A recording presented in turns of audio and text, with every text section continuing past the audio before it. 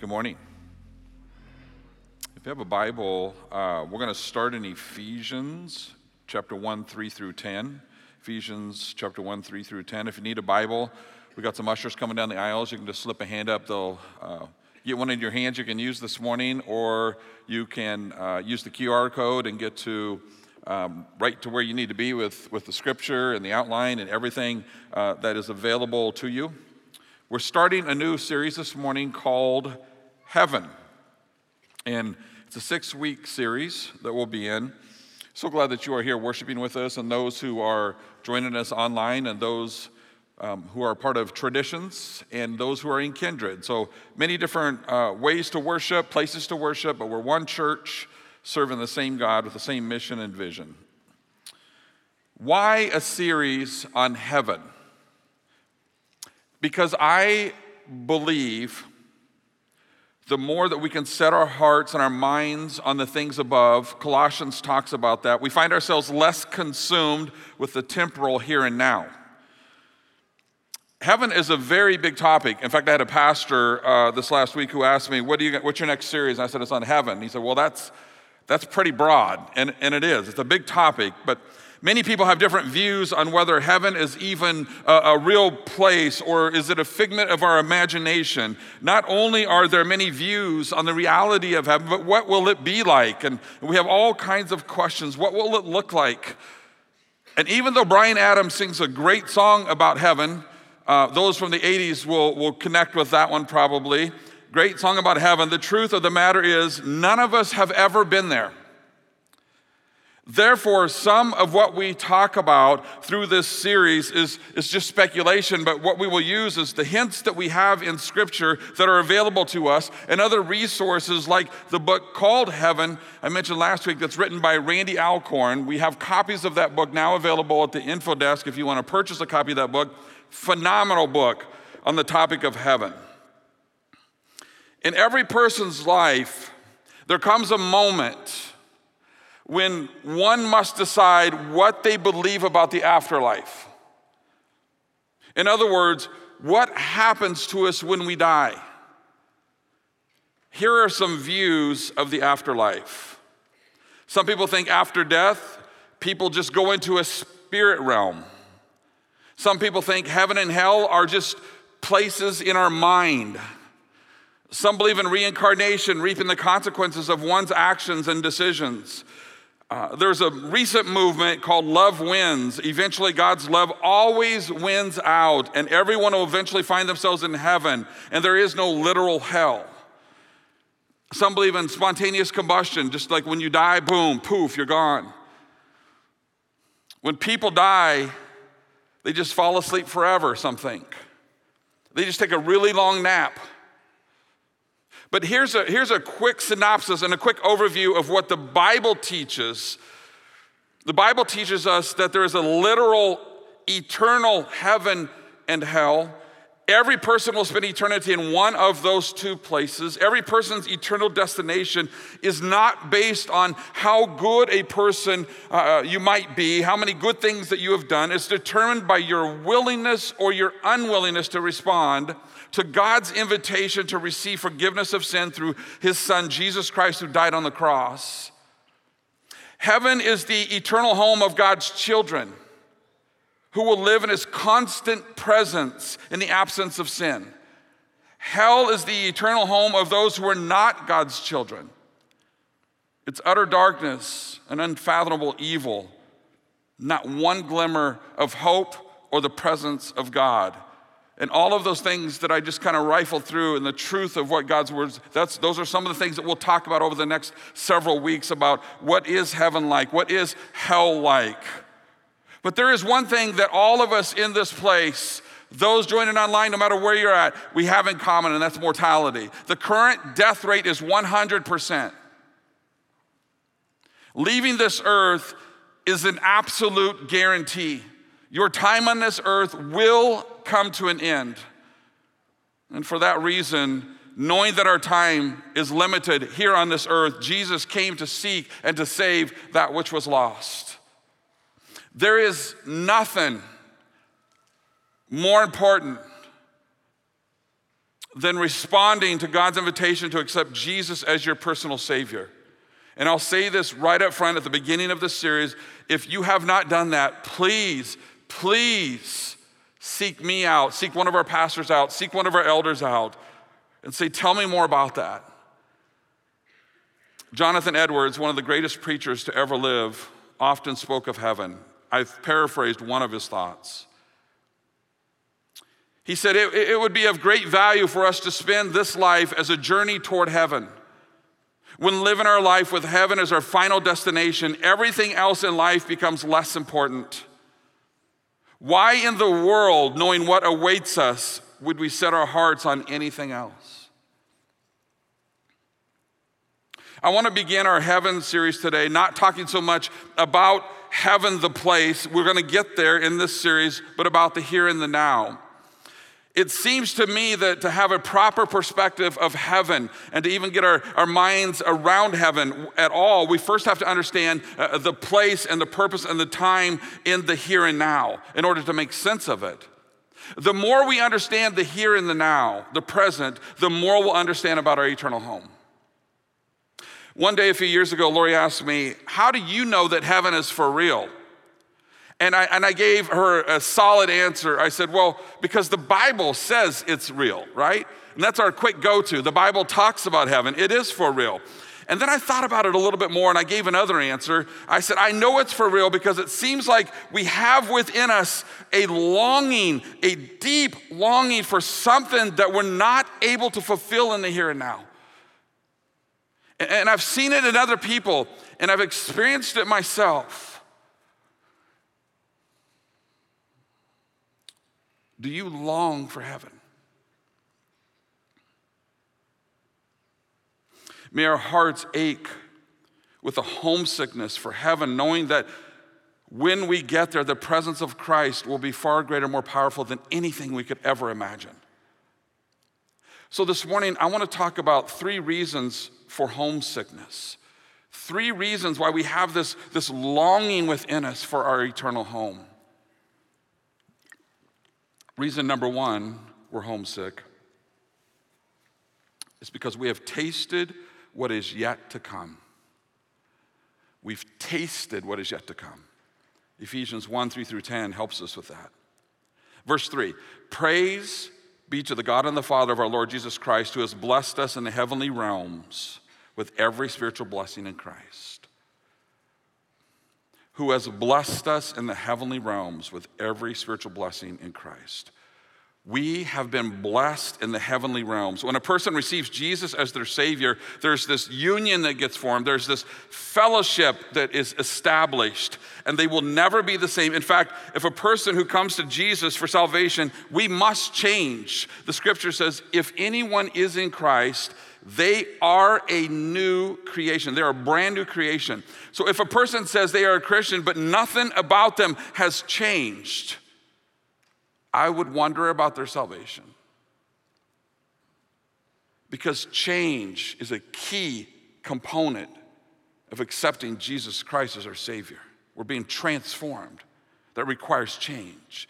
This newly established fellowship or union that I'm talking about is much more than a ticket stub to get into the gates of heaven. It's more than Apple Wallet on your phone that says, I scan this. It's more than that. The very moment you say yes to Jesus as your Savior, you become what is called a beneficiary of your eternal inheritance. And that's while you're still here. So you as a child of God have in your possession every spiritual blessing made available in the heavenly realms. Your name is instantly written into God's will as a benefactor of all of his blessings. And God has given you every spiritual blessing you need in order to live on this earth, a victorious and abundant life in him now and forever. And so we're talking about, remember, having this taste of that which awaits. And when you taste the blessings that God has given you, you'll start to experience this empty feeling in your gut. And that empty feeling is homesickness. It's shown to be consistently true when you have tasted any amount of God's blessing in your life. there is no way you cannot want more. When you taste of God's blessings, it's unlike anything that you've ever tasted before. So Ephesians 1 teaches us that we have tasted what is yet to come. Well, how so? Verse 4, you are chosen. It says verse 4, for he chose us in him before the creation of the world to be holy and blameless in his sight. So we're just going to unpack this a little bit. How so? How so have we tasted this? Well, prior to Christ, our condition, let's just be honest, was not favorable, right? Our need was great, and our ability to help ourselves was nada.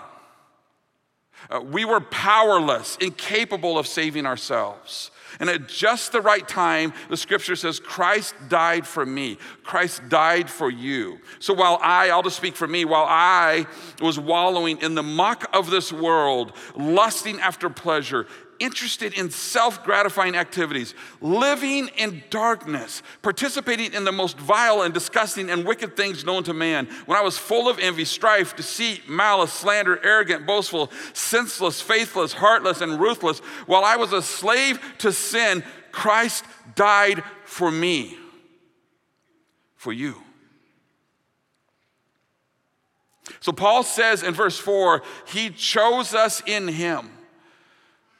So for a moment, I want you to taste of this blessing, because again, I believe after you have tasted, you will crave, which ultimately will result in homesickness. If you're a believer here this morning,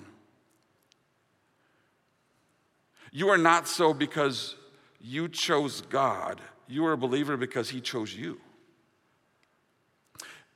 Choosing people into salvation is an act of God. He chooses people from darkness or from the former way of life into a new way of life, into the light. This is what a person is referring to when they say, I have been born again. That's the idea behind it. I've been born again. A person passes from spiritual death to spiritual life.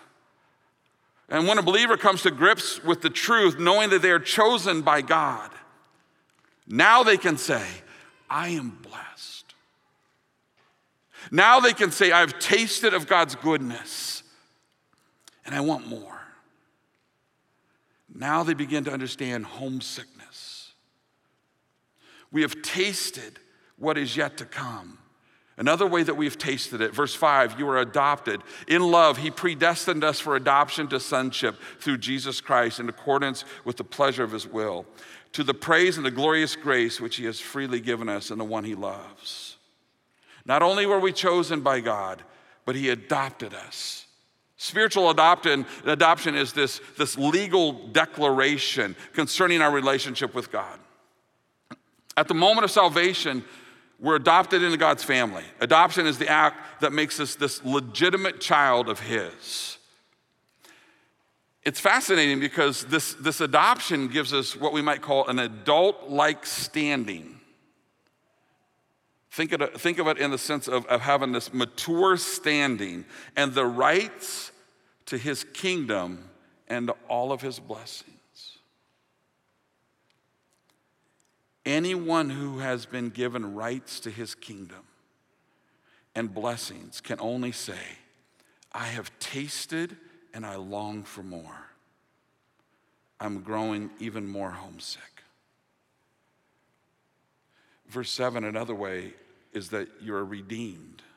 It says, in him we have redemption through his blood and the forgiveness of sin in accordance with the riches of God's grace that he lavished on us. With all wisdom and understanding, he made known to us the mystery of his will according to his good pleasure, which he purposed in Christ, to be put into effect when the times reach their fulfillment, to bring unity to all things in heaven and on earth and under Christ. The prefix re means to return to an original condition that was either ruined or lost. So redemption simply means to buy back something that was previously owned. So the perfect fellowship and relationship man had with God in the beginning was destroyed. As we know, Adam and Eve sinned, and it severed, and it broke that relationship. And since that moment in time, every person that has been born must be redeemed, must be brought back We had to be purchased, or we had to be bought with a price. And there was only one payment that was good enough to redeem us. And his name is Jesus. When we who are believers come to grips with the truth of being purchased with a price, knowing that the only acceptable payment for us was Jesus on the cross, I think we can say, I am blessed. I have tasted of God's goodness. I have tasted of his love. I've tasted of his grace in my life. I've tasted of his mercy, and I want more. I'm growing even more homesick. So the first reason that we're homesick is because we have tasted what is yet to come. Another reason we're homesick is because our time is short. Psalm 39:5 says this, "You have made my days a mere handbreadth. The span of my years is as nothing before you. Every one is but a breath, even those who seem secure." Psalm 39:5. In this one verse, David says, "You have made my life." David speaks to the sovereignty of God here. Hidden in this one little phrase is our assurance of God's complete, unquestionable control of our days. Not only did he determine the start of your life by creating you in your mother's womb, he also predetermined the number of days in your life. Neither the beginning of life nor the end of life is at all a surprise to God whatsoever. He is fully aware of the past, the present, and the future. Nothing will ever catch God by surprise. We're surprised every single day, are we not? You get a text, or you look on social media, or you get an email, or you see we're surprised every day that something happened to somebody, or even last night, I happened to see on Facebook, I don't know if you know, you have these classes, like I have the class of 1984, Lincoln High School, Des Moines. Lori has the class of 1984, Ankeny High School in Ankeny. And I happen to see when you're part of these groups, you see when classmates pass away, and it's a total shock.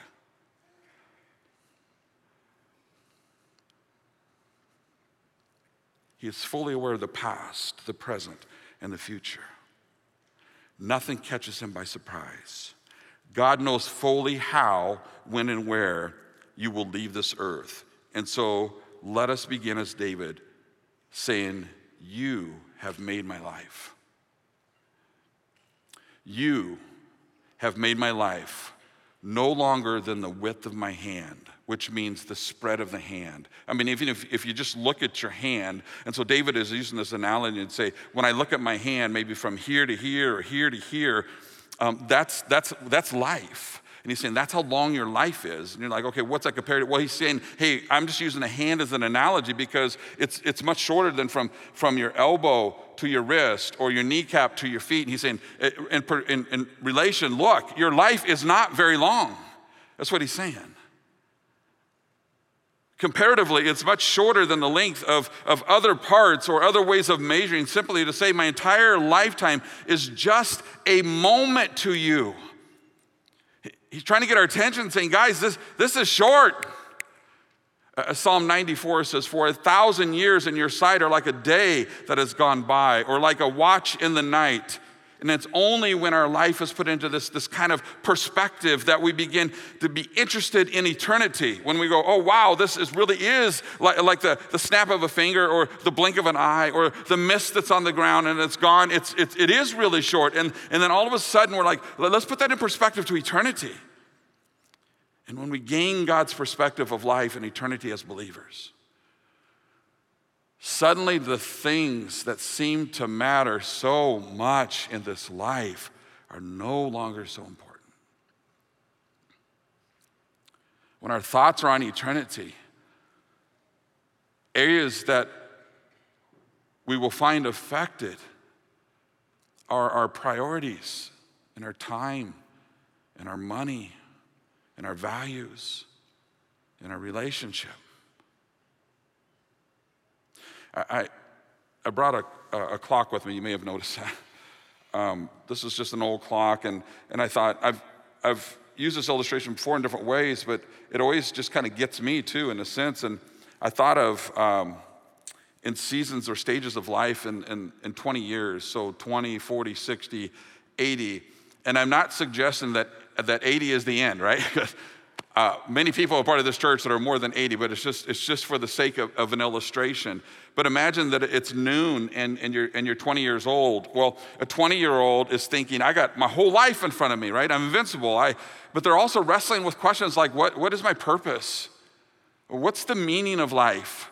And so they're kind of sorting that all out. And so that's noon, so to speak. And then if you go like to 3 o'clock, all of a sudden you're 40 years old.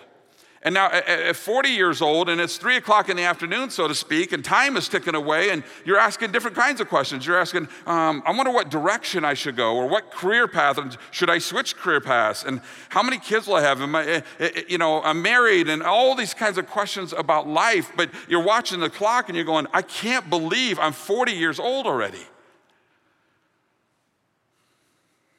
And then time goes on. And suddenly, it's 6 o'clock, right? And time just keeps going.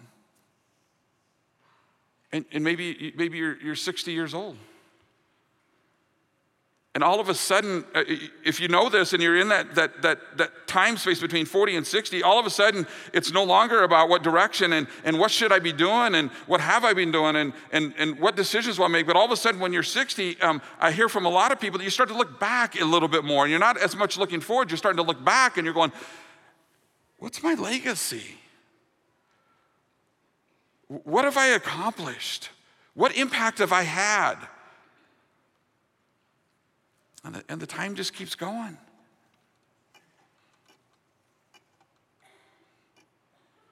And you're 80 years old. And now reports are saying they're conflicting, right? You look up some reports that are saying, well, we're not living as long. And then you look up other reports that say, well, actually, we're living a lot longer.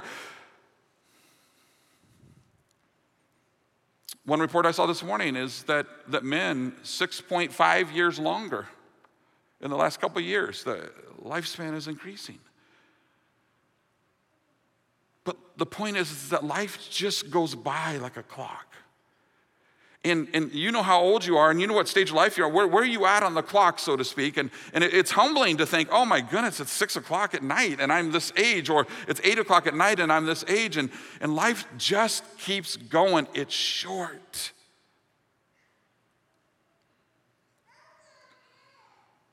We need to prepare for home because we have tasted what is to come and because our time is short. There's one final reason, because this is not our home.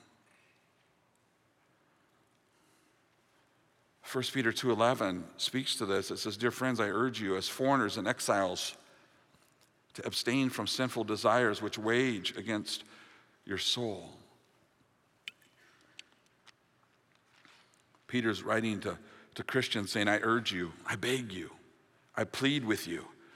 Peter implies the reason I'm pleading with you is because of your place in this world. In the New Testament, Christians are often referred to as these strange names and characteristics of aliens and strangers and pilgrims of this world. And we're given all these interesting titles. The description of an alien means belonging to another. And so Peter said, you're an alien in this world. You don't belong to anybody here. You don't even belong here. You belong to another. We are foreigners from another nation. As resident aliens, we are simply pilgrims passing through a land that is not intended for us. This land, friends, this time here is a snap of a finger. This world should become less familiar. And that which awaits us should become more familiar. And the difficulty for us as Christians is living year after year in a land that is foreign and not becoming more and more familiar to the point that it starts to feel like home. And that's what Peter's kind of warning us about. To be considered a foreigner means to be a guest in a private family. as opposed to the members of a family. Are you getting the picture? We're merely guests passing through. Everything is temporary. Possessions, relationships, it's all temporary. If we live our life preparing for our true home, eternity, what does that mean for the here and now? I think when we grasp the fact that we have been chosen, we've been adopted, and that our time is short when you look at the handbreadth, and that we're just passing through. When we think of all those things and the different ways that we have tasted and the reasons why we're homesick, when we stop and we ponder all those things, it has to affect us. It has to affect the way that we raise our children. Maybe we hit the pause button and we realize, wow, maybe my goal as a parent isn't to raise my child and to help them think that they are the best kid that's ever lived on the face of this earth, or that they're the best athlete that's ever existed, or that somehow they're better than other kids.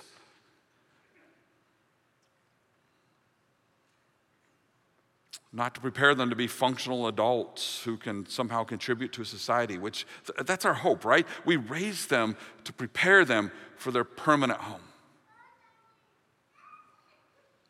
It affects the way we spend our money. When we live preparing for our true home, we view money differently. Our treasure box becomes eternal and it's no longer on this earth. We learn to stop wanting more and more just to feel better. We learn to be content and satisfied. We learn that our money is not our own and that we only have it because God has been generous towards us. We learn to use it for God's glory and not for our own glory. It has to affect these kinds of things, the way we raise our kids, our money, our marriage. When we live preparing for our true home, our marriage takes on a whole new purpose. It becomes a reflection of what we really believe to be true about God. I said that all the time about marriages. Marriage is just this reflection, this relationship of what we believe to be true about God. We would cherish every moment, thank God for another day with the one that we love deeply. Treat our spouse with love and respect. Pray for their strength in the journey with Christ. Encourage them and serve them. It has to affect us. This mind shift, this perspective has to affect us. And knowing that we're chosen and adopted and that life is short and that we're just passing through, it affects all of our relationships. When we live as though we're preparing for our true home, I wonder if we would stop holding so many grudges. I wonder if we got that perspective, would we forgive more? Would we love more? Would we offer more grace? Would we offer more mercy? Would we stop making the insignificant seem so significant? And we slow down and we engage what is really important in this life. We spend more time with loved ones. We stop wasting the minutes, the hours, and the days that God has given us to use for Him. We become more eager to listen and obey His voice. When we think about our time, when we live preparing for our true home, we see our time here as limited. We have a growing urgency to tell other people about Jesus. Because time is running out. All of those areas of life would be different simply because our perspective would change from being so consumed with the here and now and being consumed with our eternal home. Are you consumed with what is yet to come? Randy Alcorn in his book on heaven tells this story. In 1952, young Florence Chadwick stepped into the waters of the Pacific Ocean off Catalina Island, determined to swim to the shore of the mainland, California. She'd already been the first woman to swim the English Channel both ways. The weather was foggy, it was chilly, she could hardly see the boats accompanying her. Still, she swam for 15 hours. And when she begged to be taken out of the water along the way, her mother, who was in a boat alongside of her, told her she was close and that she could make it. Finally, physically and emotionally exhausted, she stopped swimming and was pulled out. It wasn't until when she was on the boat that she discovered that the shore was less than a half mile away. And at a news conference the next day, she said this, All I could see was the fog. I think if I was able to see the shore, I would have made it. Consider her last words. The shore for believers is heaven, an eternity in the presence of God. If we are willing, we can look through the fog of this life and see the shore that awaits us. And when we see the shore, we gain a new fervor in life. We become much more purposeful and passionate about our pursuits. Next week, I'm going to talk about death is final. Heaven and hell are real places. As you may or may not know, our mission statement at Bethel is to love God passionately, to love others intentionally, and to serve the world sacrificially. All that we do here at Bethel is because of the great command to tell others about Jesus. And the idea of telling other people about Jesus goes hand in hand with the series that we're in. And one of the ways to do that, and one of the ways that we do that here at Bethel is through outreach. And last year we introduced to you Trunkapalooza. We had over 1,000 people come from our community to the event. And maybe you were here. We had free food, hot dogs, popcorn, nachos. We had 40 trunks set up that were, some of them were games, some of them were just giving out candy. And we had games going on, we had inflatables, we had all this stuff going on. And it wasn't just to do an event, but the purpose of the event, the entire purpose of the event was to build a bridge from us into our community, to build relationships where ultimately our goal is to share Jesus with those who don't know Jesus. I want to invite you to join us again in our effort to build bridges this year. October 15th, 11 to 1.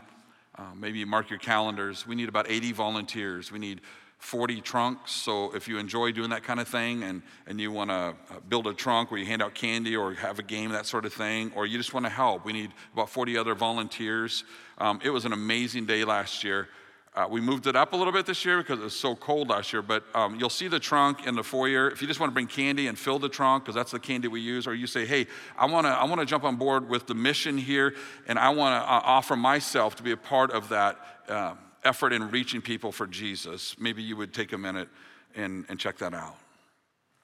Let me leave you with one thing. Learn to live homesick. Philippians 3:20. But we are citizens of heaven where the Lord Jesus Christ lives, and we are eagerly awaiting for him to return as our Savior. Amen.